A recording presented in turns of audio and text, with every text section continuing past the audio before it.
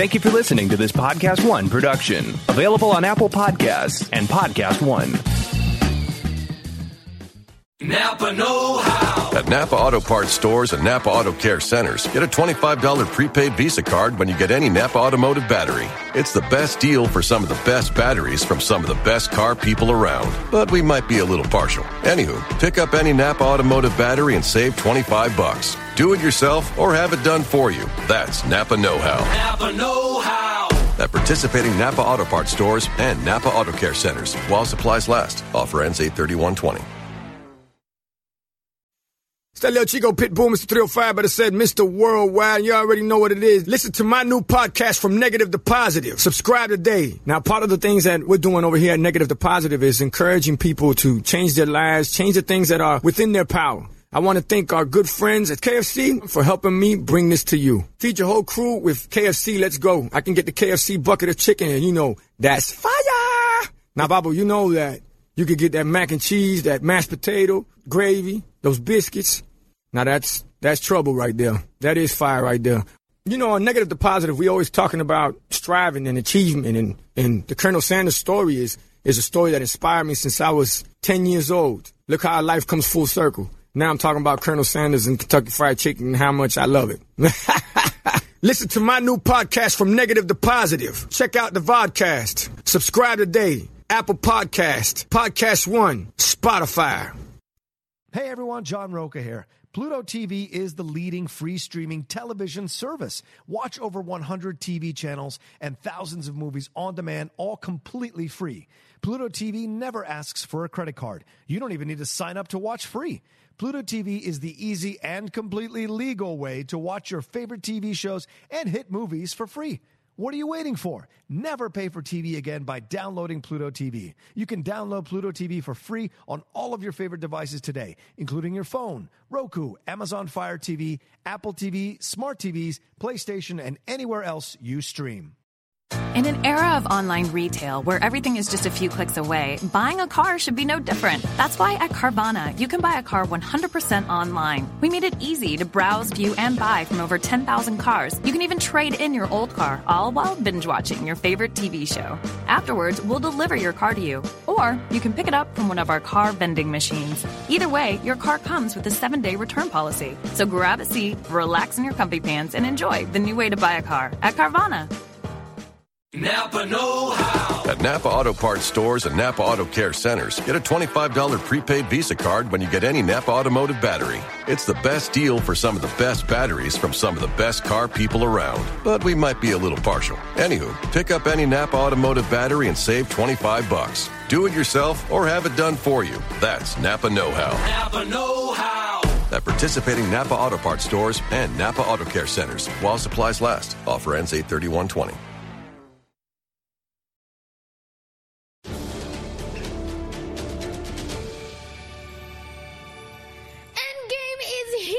And we've got more spoilers and all of the box office records and smashed. Talking Major X with Rob Liefeld in the studio today. It is a giant day for comic fans. I am so excited for spoilers and Major X and all of the glory that is comic books. Are you ready? Are we? Can we be? Can we be ready? Is it possible? Welcome back to Collider Heroes. Hey, thanks for having me. This is so exciting. Thank you so much. Episode 303, our first Collider Heroes, officially diving into spoilers, and we're going to talk Major X. Now, Avengers and we should say we're probably going to have spoilers throughout this episode. We tried to figure out if we could partition it out, and we just don't think we can do it, so watch out. If you haven't save seen this them, up. Come back and see us in a week. Yeah, all the wavy hands. If you're one of the 7 people in America that hasn't seen Avengers Endgame, pause this, go watch it, come back to us in 3 hours. Now, Avengers Endgame, let's dive into spoilers because the whole show is going to be there, but I haven't talked to you about it yet, man. What do you think of Endgame? Well, I loved it. I mean, so you were there Monday night, right? We were all there at the big swanky premiere. No, I mean, it was one of those, I can't believe how much I'm loving this. This stuck the landing. All the things you're thinking, I got to be honest, the writers deserve so much credit. The Russos are great. They're fantastic. They're proven. There's so much in the writing in this film, in the screenplay, in the crafting of the story that I just thought was brilliant. Just literally that they had the highest possible, achievement feat to achieve. Yeah, nobody's done anything like this. They stuck the landing. You're just like, wow, I love it. Yeah. And I saw it with my son, 18 years old, next to me, who was also flipping out. So it was great. Everyone was flipping out. That was a great thing. Everyone was flipping out that night. It was great. And I'll tell you how good Endgame is. Thursday afternoon, I'm sitting there going, I've already seen the movie. Why do I feel like I'm left out? I'm left out. Everyone's seeing it tonight. And my family goes, what are you doing? I'm searching for tickets. And I finally found tickets at 7:15, and I took the whole family, and I was like, I have people to talk with this about. Because my son flew back to Texas. He came in for the premiere. He flew back. So, I mean, I was like, I even said I said, I've seen the movie, and I feel left out. I need to go be with the community. You found tickets for your whole family at 7:15 on opening night? At 2:30 in the afternoon. That's amazing. It was great. Ask me if we sat together. No. But, you found seats. We got good seats. Really good seats. 1, and 2. My wife and my daughter, and then me and my other son, we split up. It was great. No, I mean, and that's how good it was. I was like, I have to go see it again. I want to be part of the communal experience. Yeah. It was fantastic. So I had the absolute honor of presenting a bunch of the movies at the LCAP, and I got to be there presenting. It was amazing. It was such an honor leading up to Endgame, and then I got to meet the Russos and Marcus and McFeely and Kevin Feige to present Endgame. So I had already seen the movie, and then I had already seen the press screening, and then I was going at the Endgame, and I still had to be there for an hour. I couldn't leave. I'd already spent 6 hours, but with the energy, like the opening moment, since we're in spoilers, the moment Hawkeye's family goes, the gasp in that audience, because they lived through 21 movies. Yes. They saw it the best possible way in the world. They lived 3 days of it. So that ending stuck for everyone so much more. And what I liked about this movie was that it's the only possible way to reinvent the sequel this way. The combination of de-aging technology, investment in the characters, investment in their backstories. There's no way to make a movie like this again without 11 years of buildup, which can never happen again. This is a one-of-one experience. It is. I'm so curious what it's going to mean for movies, because two things feel simultaneously true. One, I don't think anyone else can do this. And two, everyone who answers to anyone who wants to make money is has a phone call right now going, do this for me. That's right. And it's like, so maybe some of those are going to result, like, I would love to be wrong and be like, this started a mode of movie making that I get to enjoy for the rest of my life, and I get to watch a bunch of people build with this much care and have it pay off. That would be awesome. I can't imagine what it would take to get to that point. Right now, James Cameron's rewriting Avatar 5. Like, right now, James Cameron's like Avatar 1 through 4 and Avatar 5, and we'll reach it. But I think he's going to be fine. Let's not. I think James Cameron is fine. Do I think he's not very happy today? Yes. And he's taking that ad out soon, but I wouldn't worry about him. He's going to be great. Those Avatar sequels, don't sleep on them. Yeah, that's what old man Liefeld says, okay? Anyway, get back to everything you've covered is right on the money. And look, so I'm one of those, and I do hold it dear that I was 9 years old when I saw Star Wars 1977. And it was a game changer in the theater for me and all my friends. Sinbad and Logan's Run were the special effects standard, which wasn't very high, and when you saw everything that Lucasfilm showed you, threw at you in 77, it was mind-blowing. And I did get the same feeling. Endgame, everything that they've achieved at Marvel over this last 11 years is groundbreaking. It is a reset, I think, also of entertainment, and it really has firmly established that serialized storytelling is what the audience will. It's possible at this scale, and people will show up for it. Yeah. And the only change in the middle of the Marvel U that was really obvious, and I thought you were going to go there too, is they've really started spending money on these movies like they didn't in the. Do you remember the phase one? Phase one, you'd always go, "Oh man, they ran out of money in the third act. Let's go to New Mexico. It's empty there." Yeah. Like I remember Iron Man #1. Perfect, still perfect movie, just because of the writing, the direction, the performances. But you go, it's kind of dark, I can't see anything at the end. Wait, that fight's over? Did it even start? And even for the first year and a half, no, 3 years, it was like, oh man, Marvel spent all the money in the first 2 hours to get me excited, and then the finales were kind of, now they're like, write that check, everything, all of it, bring it all. They literally are spared no expense. So the speaking third act of this, sorry, go ahead. Well, just speaking of that first Iron Man movie, how sweet was it to close back down with Jon Favreau, with the cheeseburger, Jon Favreau and the cheeseburgers and little Morgan Stark. And that's what I mean. I don't know if this is possible again, because at the end of a 22 movie run, not only were we invested in the characters characters so much that a cheeseburger made us cry, but we were able to de-age characters with such good technology that Howard Stark meeting Tony Stark wasn't unrealistic. Because of the technology. And a young Stan Lee. That didn't draw me out, it brought me back in. So that's only achievable by investing in the characters so much and investing in your fans so much that fan service didn't feel like pandering, it felt like love. Right. At no point, like when you saw that Mjolnir wiggle, that was pure love. That wasn't fan service, that was the story has led to this. Oh, no. And it's my favorite moment. It's got to be everyone's favorite moment. Everyone, I go, is that your favorite moment? I'm like challenging someone. Is there a better moment than that in the movie? I don't think so. Cap, hammer, shield, everything. So amazing. Yeah. I mean, my 16-year-old son is not that into this stuff. But he wanted to be a part of it. Walked out of the theater. He goes, Dad, Captain America used the hammer better than Thor ever did. And I'm like, that's what they were trying to show you. Like, he's so good. It was so good. That is the moment. I'm glad we can talk about it. For me, that... Spoilers. Yeah, we're all deep spoilers. For me, everything leading to that showed us the power of Cap and the power of Thor. They gave the big three all great send-offs. They made sure every T was crossed, I was dotted. Now, when you were writing Avengers, those were your guys. You were very familiar with, like, serialized content. Yes. Now that the movies are as serialized as comics are, and now that everyone's going to be looking at them, how do you think the entertainment industry is going to change? Here's the deal. You made the reference to people who answer to money guys. Okay, the reality is everyone else is scared to push the button. Everyone thinks, and look, Kevin Feige, which is it? Okay, I never get it right. I think it's Sorry, Feige, Kevin, but love we're you. not sure. But you got a tricky name. It's like, hey, look, I grew up Liefeld, okay? So I live in this space, okay? So he has earned all of the accolades. He is a master producer, craftsman. He really does, knowing to pull the Russos and trust them from Community, knowing that Favreau was due this giant movie. Watching that roundtable with directors, I highly recommend it on the Infinity War Extras, and watching Peyton Reed and Coogler and the Russos all discuss. Taika even comes via iPad. It's so fantastic, and they all talk about their experiences. And see, Favreau says, I was lucky to be up for Iron Man because Elf made money, and so I was on a list of guys that they could trust this movie to.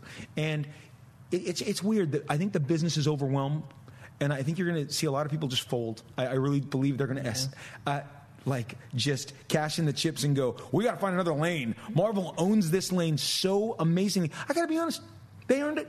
Yeah. I mean, I'm looking at you. I'm so taken by the Avengers, it's so amazing to me what they accomplished, because again, little Robbie Liefeld would save up all his money and buy Avengers and Fantastic Four off the spinner rack at the liquor store that I wasn't supposed to go to, but they all know me well. Hey, what up, little boy? And but they had the best comics. But to see them all come to life, and knowing, just like you said, Iron Man, Thor, Captain America, the visions of Stan Lee and Jack Kirby, to me, again, seeing them interact, the payoff of 11 years, I felt the performances were never better. Yeah. And I heard somebody in my friend group say this, it's like they were doing it for each other. This movie, they were doing it for them. Like, we're never sharing this space again.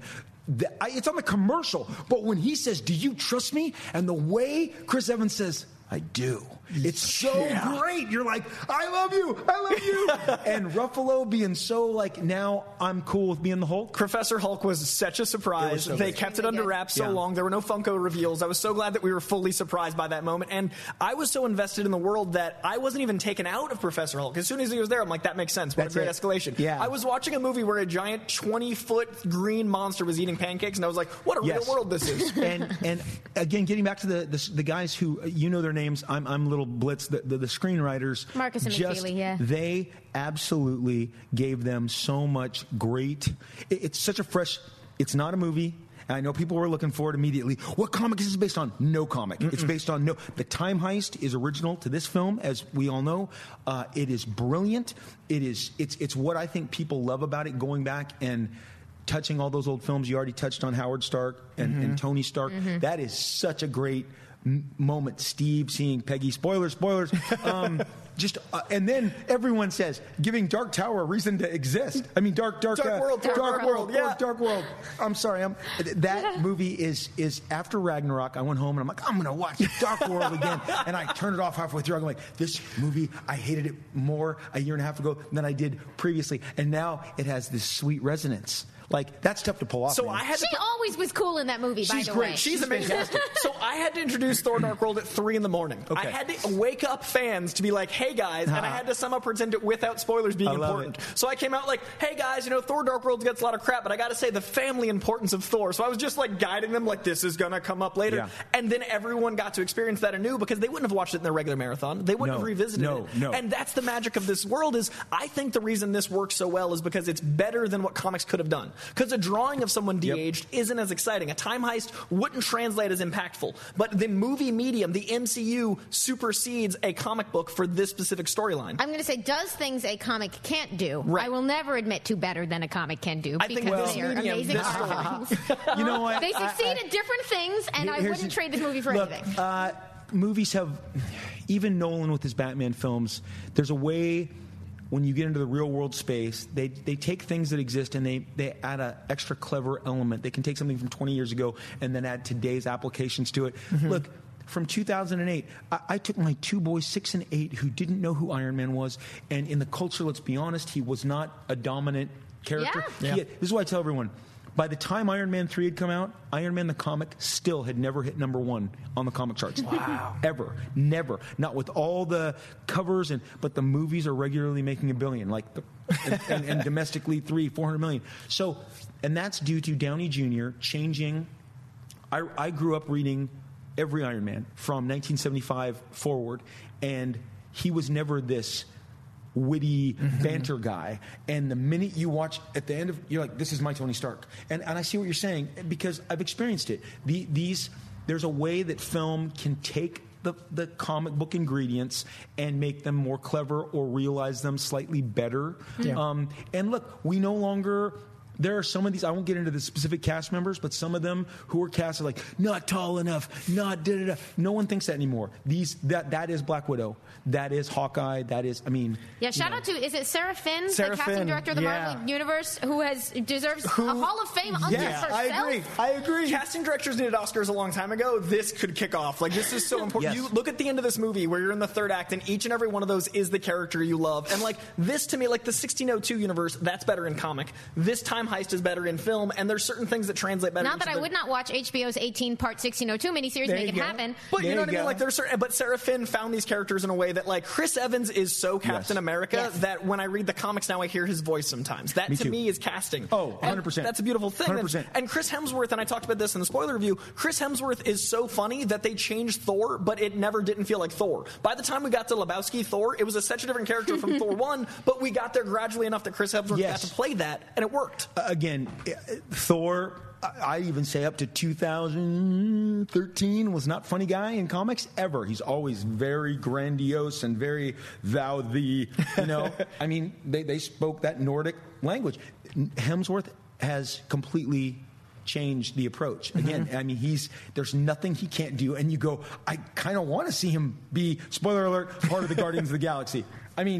You're like, this works for me. Yeah. I'm hoping to God. Did you not wonder at that point, is the script that Gunn wrote? That's why I think Chris Hemsworth. It's got to be. I think that's why they were like, we've had the script for 2 years. What do we do with it? Because we can't have someone else rewrite it because no one can know. I almost guarantee James Gunn as Guardians of the Galaxy has been shaped forever, and that's what we're getting, and that's why we had to get Gunn back, amongst other reasons. I also think that we need to talk about Scarlet Witch's arc, because Scarlet Witch's moment with Thanos was such a powerful lead up for a character that's had so limited screen time. Yeah. And that's a testament to Olsen, I think.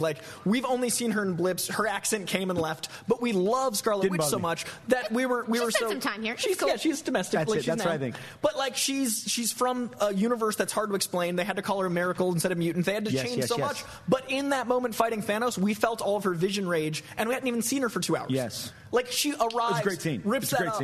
The third act is so many comic book moments that can only exist after 11 years. They did manage to give everybody their beat. And you didn't leave going, that guy got the short shaft. Right. I absolutely feel like that they created things that I never looked for. They have made movies that I enjoyed Guardians 2. It's not my favorite of the Marvel movies, but it's funny that now I have to be it is mandatory watching because if you can't appreciate what it means when Nebula takes Gamora's hand, then we can't have a conversation. Yes. And I never saw that coming. Honestly, Nebula is kind of the star of the movie too, co-star. Yep. She is kind of the co-star, and I literally regret not going up to her at the premiere and going, you worked harder than everybody because that makeup on your face was never not on your face. Right. Like, she really gave it her all. Especially the second viewing, I'm like, yeah, it cements. She is maybe the second build important character in the film. And she's got to play it monotone because that's her character. She's got to play it very stoic and restricted. That's so much harder to emote when you're also like dampened. Like that's an incredible she has directed a fefeature film. There was a thing going around this week being like Karen Gillan wants to direct a Marvel movie. Make it happen. I just read that. Yeah, I would too. I mean, why not? Why not?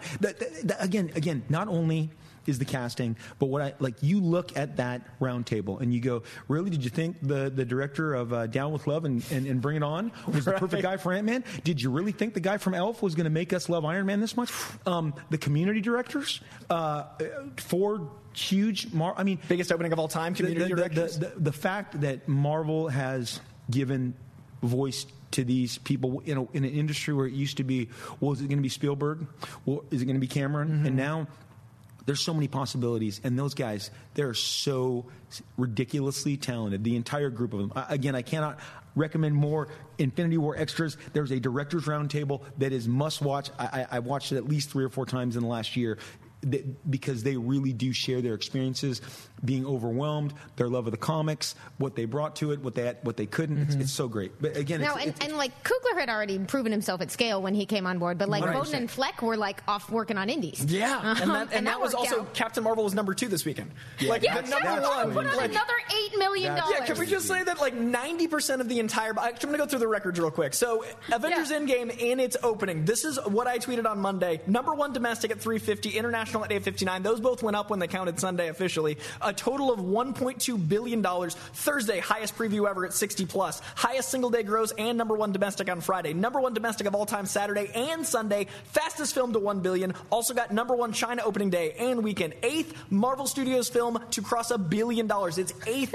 already. The average movie is going to hit $1 billion because it's at $19 billion in 22 movies, and this just came out. It is the biggest industry opening weekend across all regions in 44 markets. Biggest industry single day gross in 29 markets. Biggest IMAX global debut of all time, and that was in 3 days. It's crazy. I can say I was wrong when we were like, will it cross 300? I was like, is that even possible? Yeah. Are there enough theaters in America? Like, I knew it would get there eventually, but I was literally like, I don't know how much movie you can put a 3-hour movie in one weekend. Like, how high can it go? AMC's Hold My Beer, play it 24 hours a day. Yeah, seriously. So my mom's a manager in a theater in Georgia, in an AMC, and they literally had 12 of their 16 theaters playing Avengers, and at night they switched to all 16, and they had like Penguins playing only during the day. It is just an Avengers theater. Look, like you said, my family are my 4 witnesses. I knew at 2:30 that it was obtainable but we avoided a theater that we don't normally like. So we looked at 4 other theaters that we like. And I would yell out, 22nd showing, sold out, moving on to the 24th at every theater. But we did because the added screens. Yeah. That's where we got those 4 tickets. And we saw it Thursday night, opening night, and it was so exciting. Look, like you said, obliterated everything. I kind of felt like, it's going to do $1 billion. I didn't know $1.2 billion, and then it was upgraded yesterday. Yeah. No, I actually, there's something going on. These movies have caught we're at the market on Monday at the new Bristol Farms in our town, and we see our what I call normal people, who I would not associate with comic books at all. Right. And they're kind of my age. And they have their little daughter with them, and they run up and they're like, we loved it. Did you love it? And I'm like, this is hysterical. And then I just go, it's the casting, it's the appeal, it's the I don't want to miss out. What Marvel has created, it's a fever. It's a fever that I've never seen before in my lifetime in pop culture. It's something, and I actually believe they can sustain it. Yeah, I'm not sure anyone else can create it, but you got to have patience. But they are just cooking. They're cooking right now. They produced a Super Bowl. Yeah. Okay, is it fair? I feel like maybe I know where you're going. I don't know if you do. Because I do. Is it fair to compare this to? Like, look, I love both companies and the whole. I knew it. I wanted to say you're going to DC. No, what I'm doing I went off that lane a minute ago. Is it fair to compare this to 60s Marvel and the way it lit the comic book reading world on fire? Ooh, is good it fair? One. I'm not sure. That's because that was like nothing else. And the birth of the Marvel bullpen, the birth of that myth, the whole, like, the first time Stan was speaking at colleges and figuring out that people were reading this stuff, and like they were all throwing ideas at each other. It's operating on a completely different scale, but the way that it has sort of spread out into the world. And within 5 years, Spider-Man, X-Men, Fantastic Four, like the characters all emerging. See, here's the deal. You know, now all of it was new then, so that's different. That Stan's brother came from playing golf with the DC guy whose name, and said, "Hey, Justice League's their bestseller. Give me a team book." Mm-hmm. So it's a little bit like. And that's not happening here. And what we've happened, and you're right, I didn't see you going there. I thought we were going to go to why hasn't the other one? Because I just go, you know what? They have Wonder Woman. It's going to be great. Yeah. And I'm looking forward to it. And I love completely Shazam. on board. Yes, Shazam was fantastic. Yeah. Like there are bright spots. And I'll tell you why I thought everything was obtainable in the short time period. No one saw Aquaman doing $1 billion. I know it took all of Christmas to do it. Okay, if you were, you're the woman. But I mean, none of just a victory dance. The thing is that again, there's a fever now, and the weird thing for me, and someone put it up the other day, and then I said, me too, and what they said was, I used to be embarrassed to show my comic book love in public. I had a lot of cool friends. In high school, because there were no more nerds like me. I couldn't find them.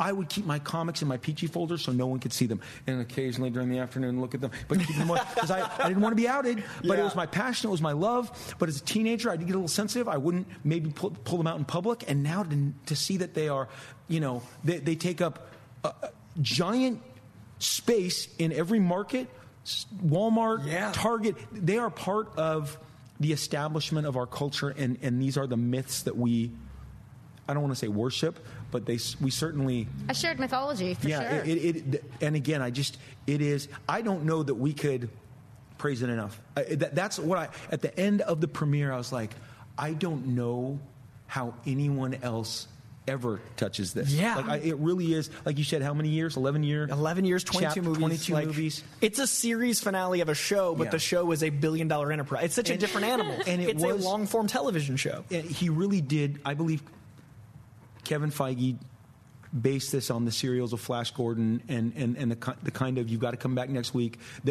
I was not attending because those were in the 40s and I wasn't alive, but I remember when Indiana Jones, Raiders of the Lost Ark, Star Wars, I would read my Starlog magazine and they would tell me this is what this is based on, and then recently I actually got a hold of some of them, and someone made a cut of comparing all the stuff that Spielberg took from all these different adventure movies and incorporated as homages, or we would call deep cuts, and that I'm learning. But the thing is that like those serials definitely engaged an audience, and they were crucial to the movie business back then. Come back next week and see if Tarzan can beat the Ape Man. Right. And now we've got these movies that, how many can they put out a year? Can they do 3 and 4? Can they do 4? Can they do 5? Right. It's about to be, I think, the test that we see. And then, like you said, okay, I'm going to switch gears.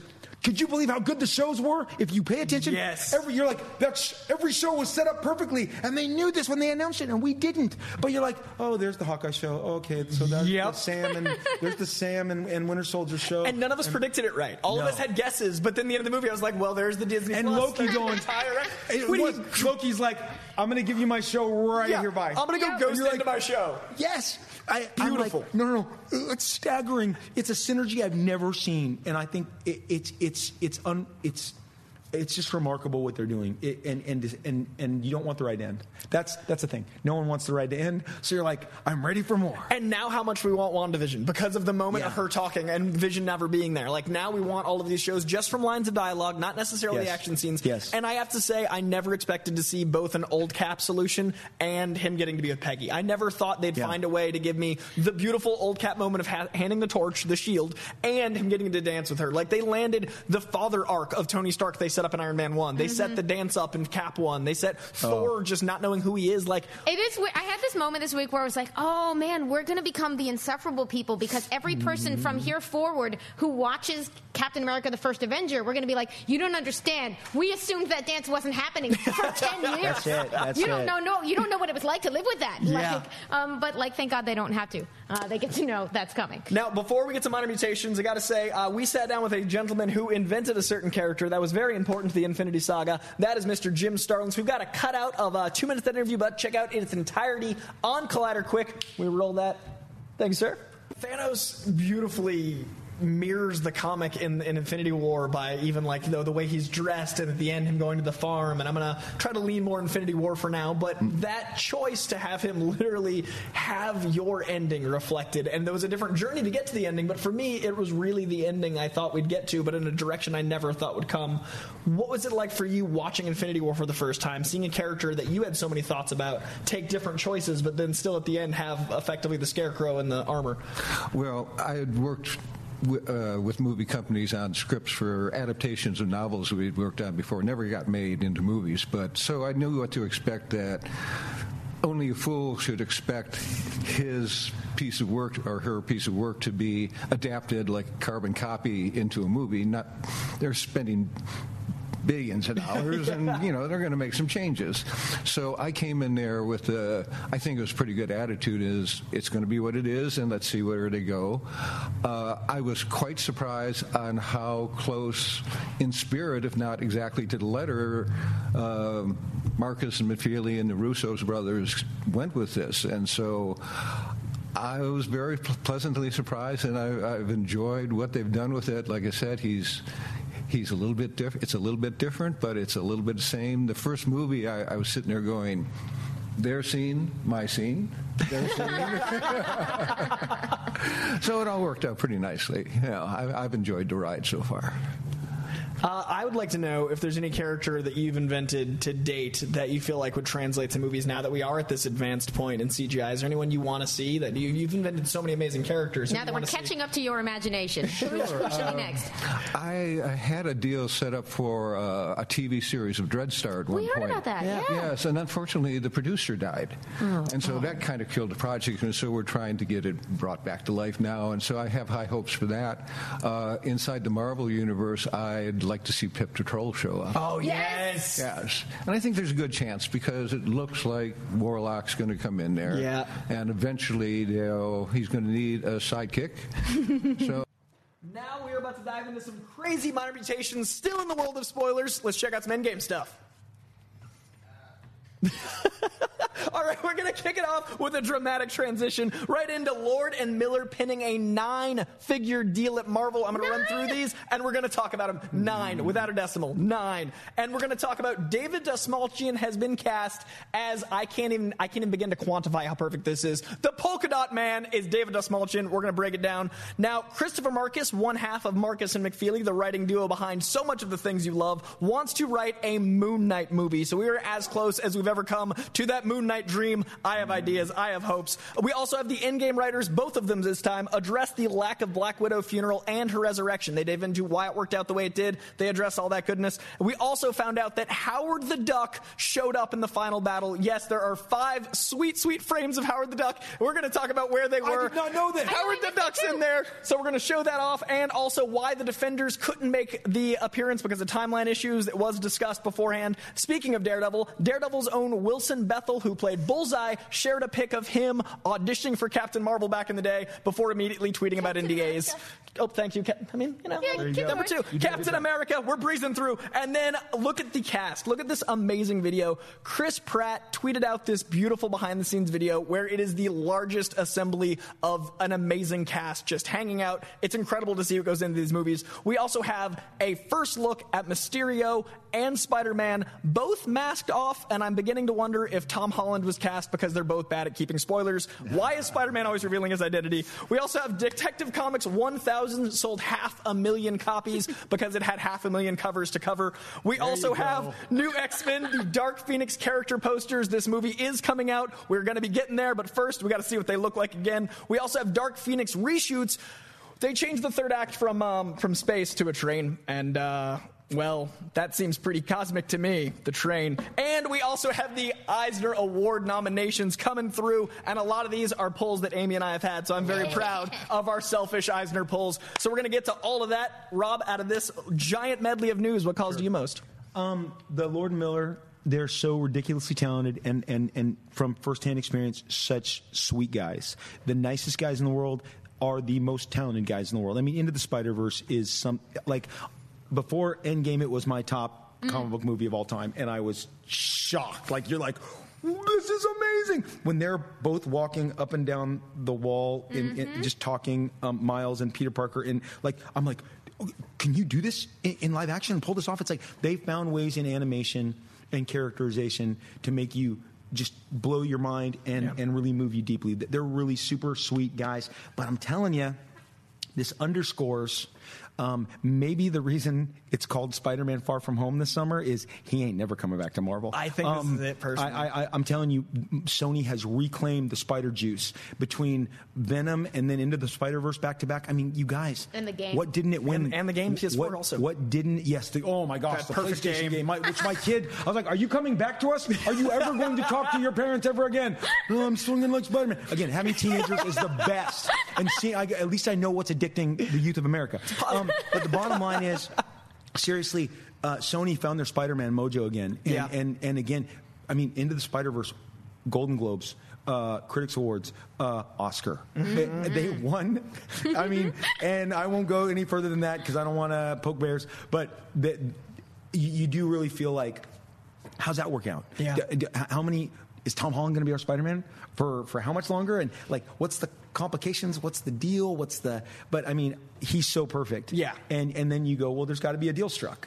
And I feel like they keep Tom, and it's a Sony Tom Holland. I feel like they bring him back into their fold. Yeah. We no longer have these Marvel cameos. It is an exclusive. Coy is saying Sony this. deal. Thank you. Coy is saying this. Rob is not. These are my theories. I think Sony made a 5-picture deal. I'm just sitting here looking sad. I think that Sony proved themselves with the $1 billion Venom and then the giant game, followed up by the best, I think, iteration of Spider-Man to date and Into the Spider-Verse. I'm not saying they can't make good Spider-Man movies. I'm just saying Spider-Man is a Marvel character and this is sad. I'm not saying it's not sad, but Disney owns a lot of other stuff. I think that Spider-Man is a strong enough character with one of the best rogues gallery in the history of comics. He can be his own guy. And if you have Spider-Man grow up, as Tom Holland has, into his own hero, you don't necessarily need to have Iron Man as the second lead of the movie. I loved Spider-Man Homecoming, but I'd love Spider-Man to be Spider-Man. I don't necessarily want Spider-Man, in the Avengers, because I love Spider-Man. I think he's a character that can, he can do his own thing. So if Sony can do it right, that's my preference. And the fan base is there. The fan base is there, and if Marvel gave them a roadmap, and like you said, there's still so many great villains. And look, Jake Gyllenhaal. Is it Gyllenhaal? Gyllenhaal. Oh my that gosh. one I know. I'm just. If it's not Reynolds or Brolin, I'm screwed, right? So or Evans. Got to give me the easy ones. The thing is, I just feel like we haven't seen Kraven the Hunter, who is one of the greatest Spider-Man, one of the greatest Marvel villains. Sure. I mean, and how many? I mean. So his movie came out in 2001. I mean, it's been a long time.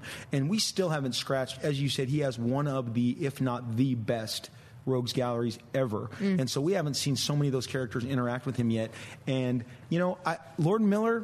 Hopefully, it's not just television stuff they're involved in. Yeah. So for those who haven't seen the article, this announcement was a TV deal to oversee multiple shows based on Sony's universe of Marvel characters, as they're referring to it. So it's curious. Like, I assume that means animation, but we don't know, right? Do we know? I assume it means animation. I also assume that means they're going to be doing last looks on certain things like Morbius and Onward. I assume it means that Sony's going to want Spider-Man back to being just theirs. They're not sharing Lord and Miller. Well, their deal is with Sony Pictures TV. That's right. Right. But I assume they'll have them in the room for this. Yeah, I can't imagine Spider-Man's at Sony and they're like, keep Lord and Miller out of here. They made that amazing Spider-Verse movie. Like, this deal to me shows that Sony has Lord and Miller in their good graces and vice versa. Yeah. So I think it is a TV deal, but I think movies will be affected. And they're super duper sweet. Like I said, as well as they are talented, they're such nice guys, and they're legit. Like, as you could tell, super duper comic book fans. Yeah. Like they're not like, hey, I've been hired, I have to read these and apply my crap. No, they're legit, and that's very exciting. And look, I could see a live action Silver Sable, and look, that Spider-Man universe book is thick. I know the guys who made it for them 2013 to exploit it. I mean, you got Puma. They've got. Every character has been given a storyline and a conceptualization of how they should go. So that is a deep Silver Sable. I mean, once you go Silver Sable and Puma and they're making Mysterio an agent that works with Nick Fury, right? Yeah. Is that what That's I read? the read I got. That's I thought that was the breakdown. But anyway, I just think there's so many so many applications. That universe is massive. Well, look at Drew Goddard's Sinister Six movie that we almost got. Like, there's an entire universe you may still get it without Spider-Man. Like, Drew Goddard wrote up, and that's another guy that knows his comics. So I think Sony has hired a lot of really talented people that really love Spider-Man. He's a very marketable character. And super important question: does this mean more Clone High? I hope it just means Ben Reilly. Speaking of clones, but also we got to move on to David Dastmalchian, because David Dastmalchian as Polka Dot Man. This would be if it was an Endgame Major X show, that'd be a headline, because Polka Dot Man predates the spot. He is a very strange character. His power is polka dots. That is Frank. He flies around in a saucer. He makes weird choices. And David Dastmalchian is one of the best character actors in the game, and he's also in so many comic book properties because the man loves comic books. He's a ride or die sweaty. So if anyone's going to bring James Gunn's Polka Dot Man to life, I think this is absolutely perfect. Although this is definitely a case of, like, I loved James Gunn Instagramming his Guardians collection, because again, that is a person who loves this stuff, has always loved this stuff, would be buying them anyway. And he's looking at the Ostrander run, as we all correctly guessed, for a lot of his inspiration. But it's James Gunn, and it's the Suicide Squad. So I'm going to say, get excited about all of these castings, but prepare yourself for the possibility that they're all blowing up in minute 3. Yeah, you don't know how long they'll last, and this is the great casting to make these guesses. That's, I think, the most exciting movie, because James Gunn doing Suicide Squad has been overshadowed by all of this. Yeah. But once we start seeing leaks and set photos, which they'll get in front of, they're really good. My friends did the Birds of Prey, and they showed me like 2 weeks ahead. They said, Rob, we have all of this ready to roll because it's going to be in the streets of Los Angeles. They don't want the paparazzi getting it first. So that's where that video hit that morning. Smart. And they're like, they will have stuff that will blow us away, I'm sure, midsummer when they get some footage. Because that is, I mean, James Gunn doing Suicide Squad is crazy. It's awesome. It's awesome. Just right. And I love that all that hate got him a job. Yes. I love that there was that horrible time where all that talent. James, two teams. And all that talent. He is so ridiculous. Another guy who's just so ridiculously talented. No Guardians of the Galaxy, no Thor Ragnarok. No new direction for Thor now. And I'll tell you, the people at Fox told me after Guardians did that business in 2014, that's when Deadpool went back on the table. If there's no Guardians of the Galaxy, Deadpool the movie probably doesn't get a serious re-evaluation. Wow. I mean, that is the president of the studio telling me to my face. That's incredible. And you go, that's James Gunn, man. That was a wicked application of his power. Yeah, he's really, really amazing. Now, we've got a ton of Avengers stuff, so I want to get to that as a chunk. But Detective Comics 1000, I have to say, I love anthology books when they're done right. And there's a Kevin Smith story in this Detective Comics about the Batman insignia itself that I think is a really uniquely heartwarming story for Batman. And I love Tom King's Batman. I'm a big fan of Scott Snyder's stuff. So for me, the DC stuff, Batman, is just gold. I've been really digging it for a while. And 1000 is a great place to jump on. So there's a reason it did well. I'd say definitely look at it if you're a Bat fan.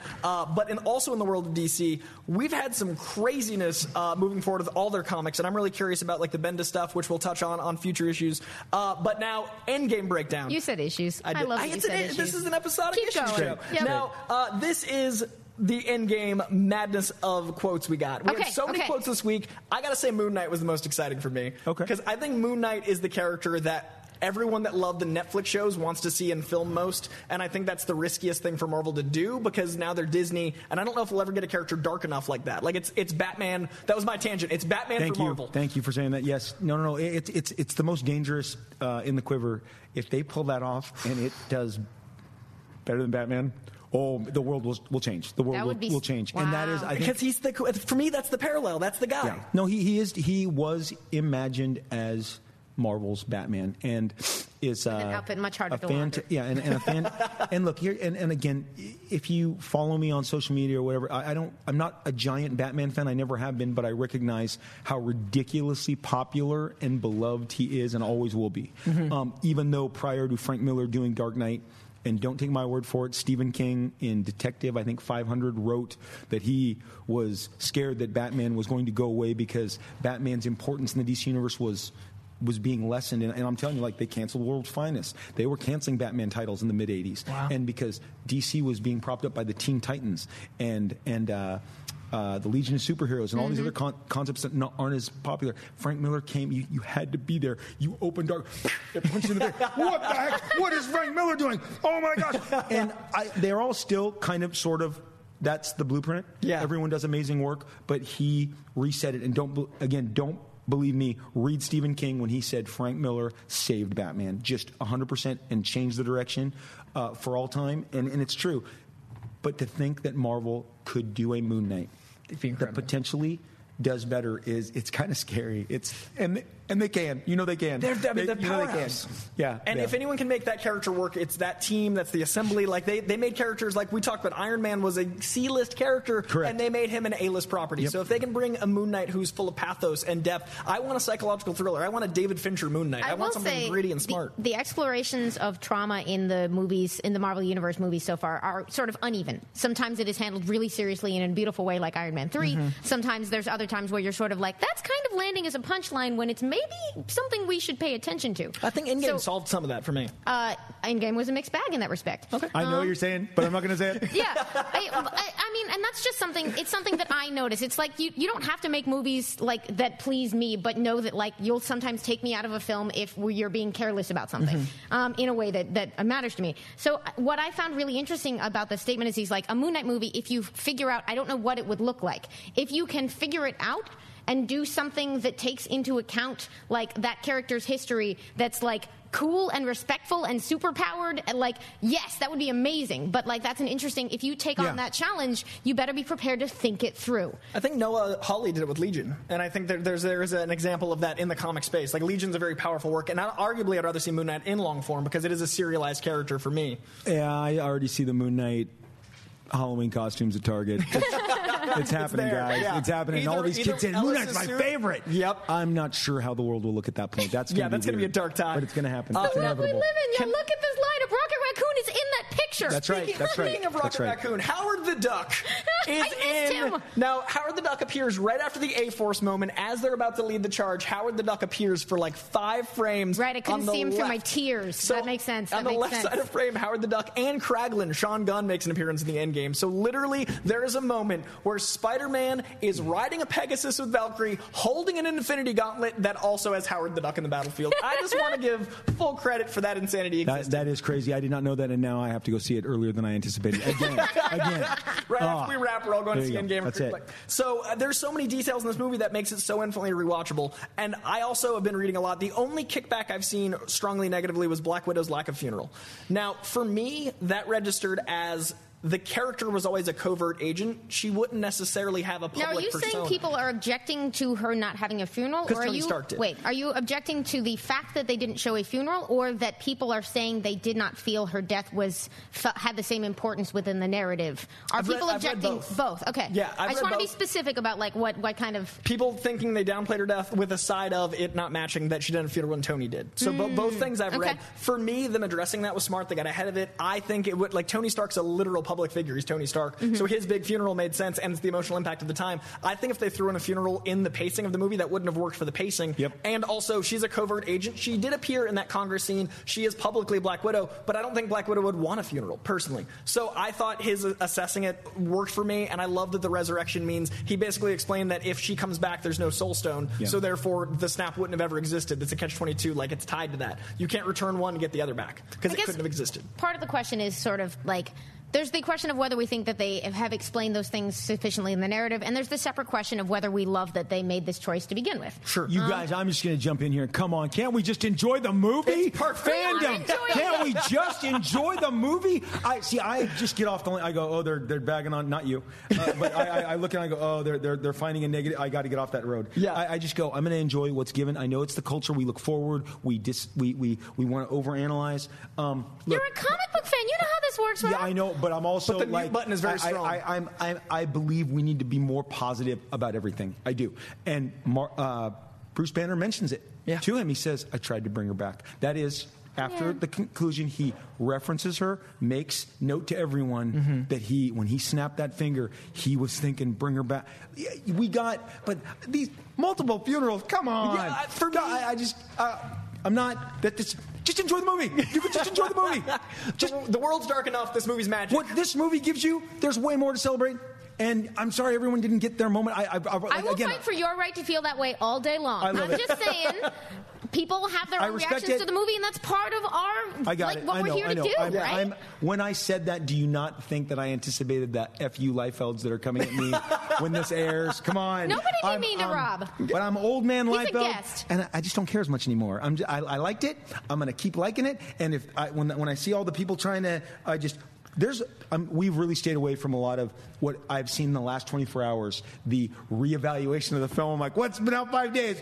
We're reevaluating it already? Holy crap. And people saying, how will we look at this in a year from now? You know, I'm going to look at it. I'm going to look at it on my shelf in the sweet 4K, and I'm going to polish it up. I'm going to put it in. I'm going to watch it again. You're going to find Howard Duck every time. That's it. You're going to break it down. And that, for me, it's a 22-movie victory lap. To me, to summarize this whole episode, was this movie, to me, was a celebration of nerddom. I said it before in our review. Every movie has a different genre. Marvel focused on that. They made different movies, heist films, space operas. To me, this was the genre of comics. It was a celebration of comics. It was a celebration of the fandom. It was a celebration of what they've accomplished. And I love that. So Endgame, to me, is sacred. But also, something sacred to me is 90s comics. And I got to talk about the most 90s thing in 2019, and that's Major X, man. And I will tell you, it is not 90s. It's funny, we can have this discussion, because, no, thank you for discussing Major X. I love it. It's great. I'm glad I'm here discussing it. I'm glad you like it. I'm glad that people like it. The world, it's just insane. It's interesting. I occasionally do Instagram Lives, and if you ever see me, I do them only from my desk because no one's at home, and I just throw my iPad up there. I see people walk around and do this. I see YouTube.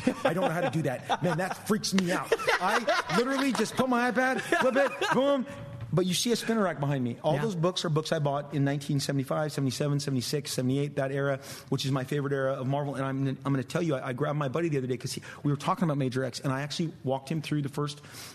And I knew when I put it out, the first issue, that it was going to be open to a lot of discussion about how it is very action-oriented. Mm-hmm. That was a choice to throw you into a very action-oriented story. But if I pick any of those books, if you come to my office right now, Fantastic Four, Avengers, Defenders, X-Men, those are the 4 runs I have represented. There is a ton of action, and there was a focus on action, and Marvel characters threw punches. My very first comic, Fantastic Four 147, has Prince Namor coming out of the ocean to battle the Thing and Human Torch, and they are on action on page 3. On action. They carry the first fight scene. They pause for about 2 or 3 pages, and then they return to action. And then there's this great cliffhanger where Sue Storm goes, I don't love you, Reed. I love Namor, and I'm going to live with him. I remember as a kid going, wow, what do you mean? I've seen these characters. They're there. What? But there's Major X is it is really a 70s Marvel comic. So it's a Bronze Age book. If you grab Bronze Age, you will.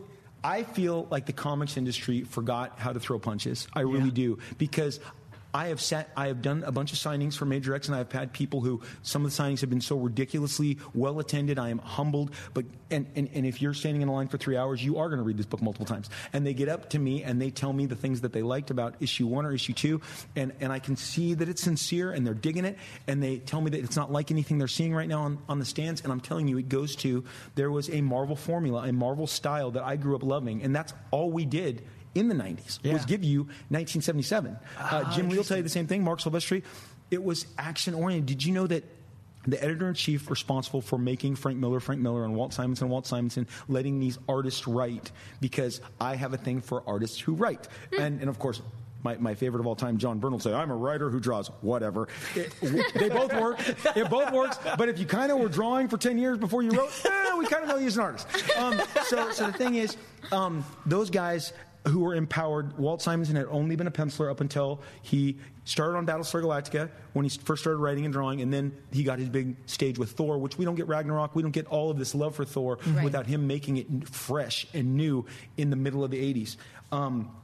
And Frank Miller completely reimagined Daredevil. But if you grab any of those books, they are swinging hammers, they are kicking ninjas. It is action oriented. And today, I feel like the comics industry, because I've had to evaluate why this book did so well.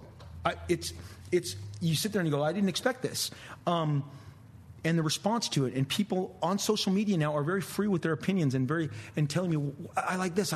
There's stuff I told people, everyone's going to like this one part, and I'm telling you now it's getting its own section, and it may or may it has to do with in a new issue, Major X Zero. I'll give you a little glimpse. It's about it touches on when Wolverine says, how'd you get a sword made out of adamantium? And Major X says, I fashioned it from your bones after you passed. I told everybody, people will love that. And I had one of my friends go, that's corny, man. It's the one every fan, they dig it. They totally dig it. And so now we're actually going to discuss that in Major X Zero. But it's little payoffs, just like what we loved in here. Payoffs galore in Endgame, right? But I think Major X just moves at a pace. Tomorrow, the third issue, on Wednesday, May 1st, Major X3 is out. By the amazing Wills Portaccio. We came up at Marvel together. We started Image Comics together with the rest of the boys. He was one of the original founders. And I've never had a story drawn by Wills. And when he came on, I called him, I recruited him. Marvel said, we can make a deal with him. That's great. If he's interested, I said, Wills, will you do this? Issue 3 is nonstop, balls to the walls, crazy. And afterwards, he wrote me this letter, said, Rob, this brought me back, man. I felt like I was 20 years ago. I was 20 years old. He goes, I will draw something with you anytime. And I'm telling you, Wills Portaccio is one of the greatest artists in comics. But he hasn't drawn in like 5-6 years. I brought him out of retirement. That's amazing. And he crushes it. So you guys, stay with us. Stay with the ride. Thank you to all the fans who have supported this book, who I think didn't see it coming. Because what I've really felt like in the last couple of weeks is the fans, that's who we do this for. That's who they did that movie for. And when the fans show up and support you, it's like nothing you've ever experienced. It is a deeply moving experience. So I'm just excited that it's doing so well. To me, when I've described it to people, I've said it's like John Wick as a comic. Like, it's a John Wick tone. So to me, it's funny. You mentioned referencing the 70s is because John Wick to me is referencing the 90s movies. They're referencing the 70s movies. So I accidentally pitched it exactly. Thank you, sir. It is the John Wick of comics to me. That's what it is. And it translates to this frenetic pace that is becoming popular again because we're missing it. I agree. And that's why I think John Wick did so well, is because there's a style of action movie that we left and come back to. And this comic is that insane pace. It's so much fun. It's balls to the wall. John Wick is the franchise that everyone seems to forget every time it comes out, but it does great. Yeah. But it's because there's all these other giant bells and whistles. But people love John Wick. I remember when the first movie came out, and everybody here that I knew at Collider flipped over, and everyone had seen it before me, and were going to tell me how much I loved it, and I did. And again, I mean, you see that third movie on the way over here in Collider, we saw a lot of billboards. Yep. And I'm like, oh, I didn't know it was coming so soon. Like John Wick 3. It surprises you. Like this. I mean, that's it. It's everything you said about it. It's a throwback to all those 70s movies. When I was a kid, Channel 7 did not have news on from 3 to 5. ABC had the midday movie, and it was all Godzilla one week, all Planet of the Apes one week, all martial arts, all Bruce Lee, and that's what we grew up on. Yeah. And all those, I mean, I would not know who Bruce Lee was if not for the Channel 7 ABC midday movie. And we sprinted we'd always miss the first 15 minutes because school got out at 3 and we could not run fast enough. And I was the only guy. All my friends, their parents wouldn't let them watch all that, like blaxploitation films, samurai films. They'd all come to my house because my dad was a pastor, but didn't care. He didn't care. So we just watched that stuff. And like I said, I'm just putting it in this. Today's comics could stand to throw more punches and kicks and pick up the pace. I honestly, that's my takeaway from this. And there are a lot of guys who are really good at it, like Wills, who are like, Rob, I had the best time. I want to do this again soon. And we are. And so I'm just thrilled with the reception. I think it's working because it's different. Yeah. Because there are so many, I'm telling you, man, a lot of talking in comics right now. Okay, there's a lot of good punches going on in different ones, but it's nice to have. Give me your 5 action-oriented comics right now. Recommend them to me. I'm ready. Captain Marvel by Kelly Thompson and Carmen Carnero. They're punching monsters on, I think, page 2 of that one. And I guess some of the others are recent deep cuts, but anything Chris Omni's doing. Sorry, Chris Omni's Black Widow is not exactly, it's not current, but Sarah P. Kelly on everything she does. Chris Omni's new work, which I can't tell you what it is. Oh. But when you see it, you'll flip. Is as action-oriented as you've ever seen. And I wish we had a David Aja book right now, you don't know that would where be it's up there. coming, but it'll blow you away. Oh, that's exciting. There's the tease for you. Now, this is sold out every issue so far. Ridiculous. It is sold out before shelves of... I'm living a dream, Coy. It's crazy. It is. No, Marvel calls me up and they're like, it's happened again. And look, with issue 3, the sales went up because they had a chance to adjust. 2 was always a goner because the orders had already gone in. One of the things that's also helping the book... I work at a shop. But 3 went up substantially and gone. Wow. Because I'm telling you, people, I'm getting, all I can tell you is what people give me. And from Facebook and Instagram and Twitter, the feedback is raw. It's right there. It's excited. So the fact that 3 adjusted, went up, and is gone, I don't know what to tell you. I'm thrilled. The fact that Marvel called and said, hey, can you do Major X Zero in August. I'm like, yep. Amazing. So we rung the bell. Very excited. The fans are great. Thank you for giving it a spotlight. I'm so thrilled. Absolutely. Thank you so much for being here. Ties in perfectly to our pull list because a certain book is number 1 on that pull list because it will and has sold out. So probably pre-order 4 because it's going to follow this trend. Yes. Our number 1 on the pull list this week is Major X number 3. Get it while it's on the shelves because once it's off the shelves, it is gone. That's how it works. We also have Giant Days number 50 at number 2. Savage Avengers number 1. If this cover doesn't excite you, we have different taste. Yes.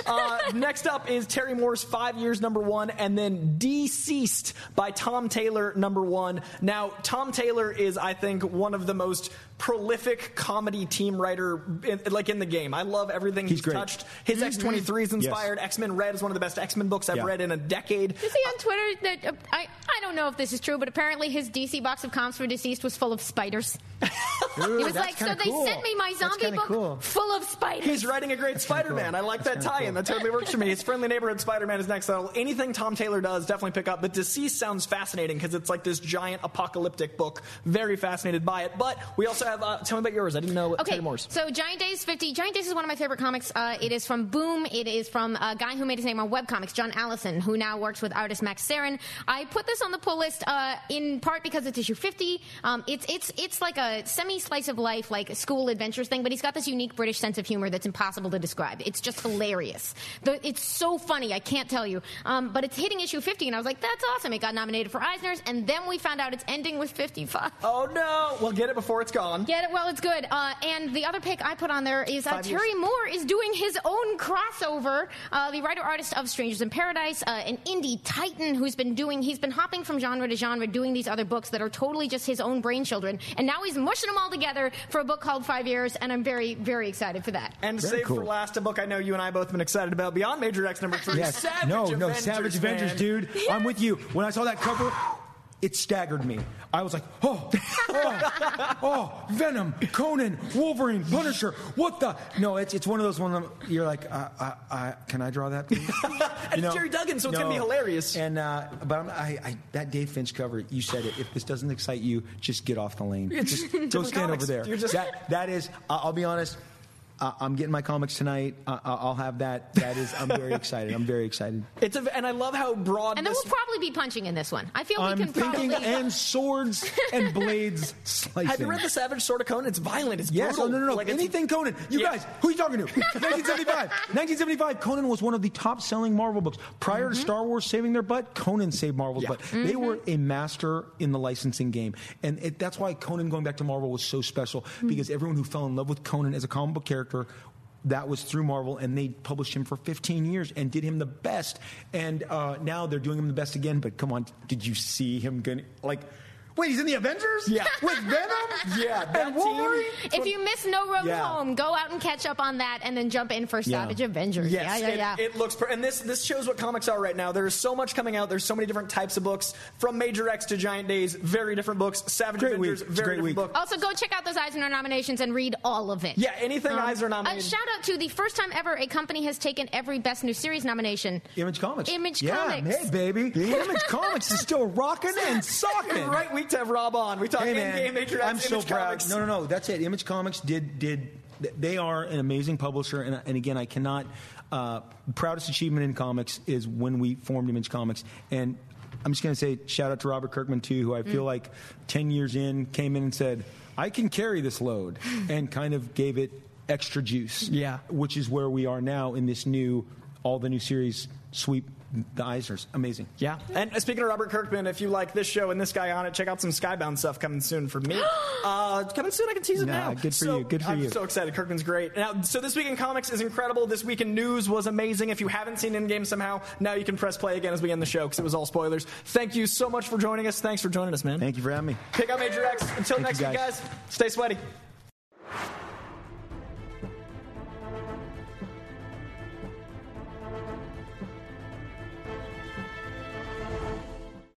Napa know-how. This month, Napa's got all kinds of motor oil deals that can save you some serious cash. Like a 5-quart jug of Napa full synthetic motor oil for just $16.49. With savings like that, you may start feeling like a VIP. But don't let it go to your head. These oil deals are for everyone. Quality parts, helpful people. That's Napa Know-How. Napa know-how. General States pricing. Sales prices not include applicable state, local taxes, or recycling fees. Offer ends 8/31/20. I have PenFed, that's a fact. I have PenFed, that's a fact. My credit card purchases get me cash back. My credit card purchases get me cash back. No one else gets these rewards. Sergeant, that is just plain untrue. What in tarnation? Sir, PenFed's Paracash Rewards Card isn't just for military members. Anyone can get cash back on all purchases. Ah, Figgins, you've ruined my favorite song. PenFed Credit Union. Visit PenFed.org/PowerCash. To receive any advertised product, you must become a member of PenFed, insured by NCUA.